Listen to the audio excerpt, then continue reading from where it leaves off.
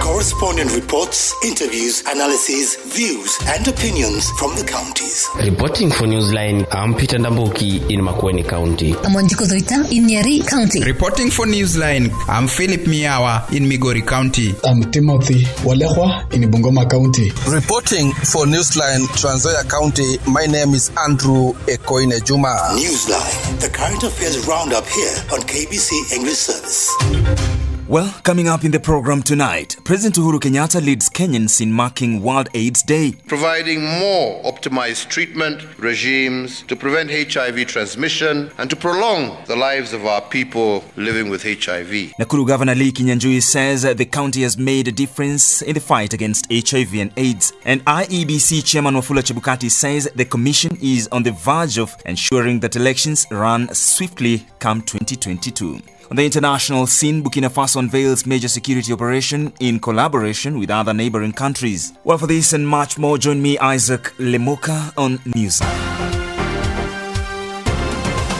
President Uhuru Kenyatta today addressed Kenyans during celebrations to mark World AIDS Day in Nakuru Athletic Club, Nakuru County, where he also issued Nakuru Municipality with a city status charter. Nakuru County becomes the fourth city after Nairobi, Mombasa and Kisumu. The function was attended by various government officials. The president said Kenya is among the few African countries leading in universal access to ARVs and providing a more optimized treatment regime to prevent the spread of HIV. He added that with the prevention of the HIV virus, the lives of those living with AIDS would be prolonged. Kenya is among the African countries leading in achieving universal access to antiretroviral therapy for HIV management, and we also lead the pack in providing more optimized treatment regimes to prevent HIV transmission and to prolong the lives of our people living with HIV.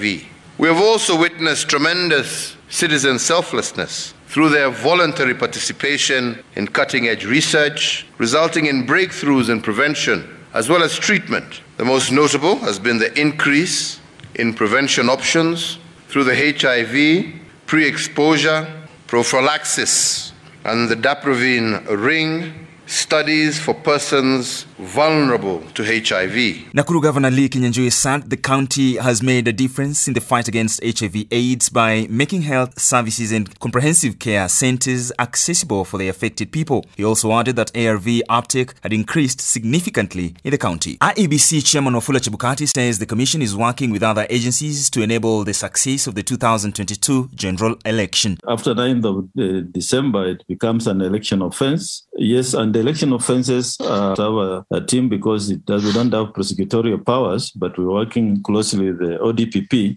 in case that then happens. At least 277 teenagers are exposed to HIV weekly, recording a 45% increase in new infections in the last 1 year. This is according to Frida Muinde, Director of Research, National AIDS Control Council. Here is Peter Ndambuki. Speaking at Wote Technical Training Institute during commemoration on people living with HIV, Frida Muinde, the Data and the Research Director, National AIDS Control Council, has said there is an increase in teenage pregnancy during COVID pandemic, attributing this to harsh economic times. According to Frida, young girls aged 15 to 24 years are the most prone to HIV due to lack of sanitary pads, engaging in sexual behavior with the aged, among other social amenities. Njia moja yenye tunatufanya zaidi ni kuwapea hizi zinaitwa sodo zenye wanatumia mwisho wa mwezi, sababu hiyo inakuanga shida kuu kwa wengi. Wanajipata wanauza mili yao, wanaenda na masponsa ndio wapate pesa kununua hizo vitu, lakini tuwakiwa empower alitakuwa tumepunguza hiyo. Ile kitu kingine tunafanya sana ni masomo ama ile tunaita behavior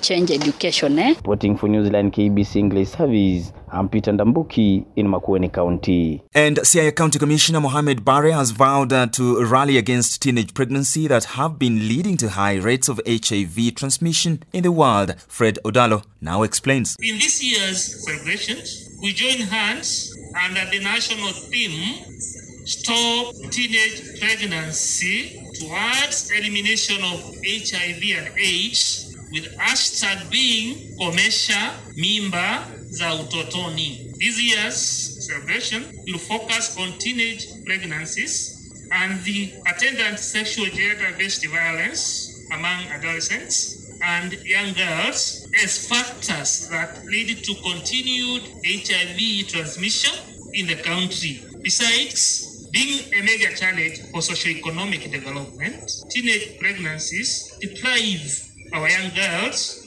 the opportunity to further their education and attain their career goals. And in Kakamega, a family in Ikolomani, Kakamega County, is appealing for the government's and well-wishers intervention to enable them bury their 12-year-old son whose body has been detained at Eldoret Referral Mortuary for 1 month for inability to pay the medical bill of 300,000 Kenya shillings. Here is Cyrus Ahonya with the details. Newsline visited Mama Usla Ingasiani at her home in Matundu village, Ikolomani. Alikuwa na miaka 12. Alikuwa anasoma huku Matundu class 2. Usiku waliniambia Kakamega ni ugonjwa wa damu. Nikaenda huko Referral Eldoret, wakaniambia si ugonjwa wa damu, ni ugonjwa wa fiko. Nilikuwa na 1800 zaidi. NHIF ikalibaku, alafu ikabaki 1300. Hii pili inaendelea kupanda. It's a double tragedy as the husband is remanded following a conflict with a neighbor. Mimi nilikuwa nasikia tu vile mimi nilikuwa Eldoret. Mzee wangu alikuwa kwa nepe class huko, alafu akaambia huko baba yangu mwingine. Sasa wakapikana tu hapa kwa Lusu tena. Ndio akamaliza siku 3 hapa ndio akamshika. Naomba serikali na viongozi nipatie kumsaada. Mtoto wangu atoke huko kwa mochari akuja hapa. Reporting for KBC Newsline from Ikolomani, I'm Cyrus Ahonya.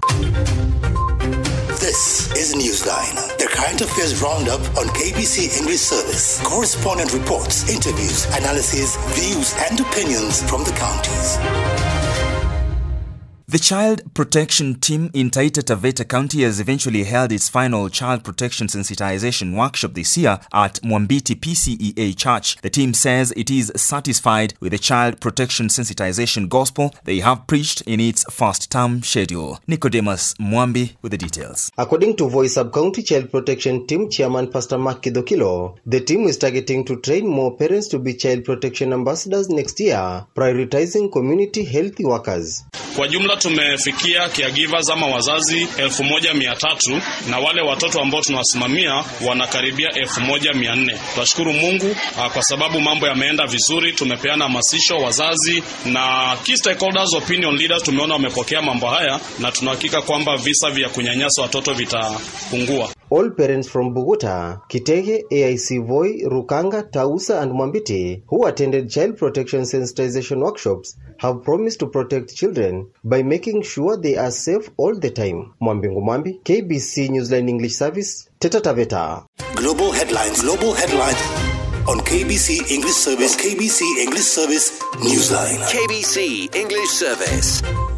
On the international scene, Burkina Faso unveils major security operations in collaboration with other neighboring countries. For the international roundup, here is Susan Epaulette with more. Zimbabwe reimposes lockdown and mandatory quarantine measures for all travelers due to the rise in COVID cases and the spread of the Omicron variant. 20 pupils dead in Nigeria after boat sinks on their way to a religious function. 3 students killed as a 15-year-old opens fire in a school in US. Brazil reports its first 2 cases of Omicron as the UN chief says travel restrictions aimed at the new COVID-19 strain is not enough reason for the travel ban in other nations.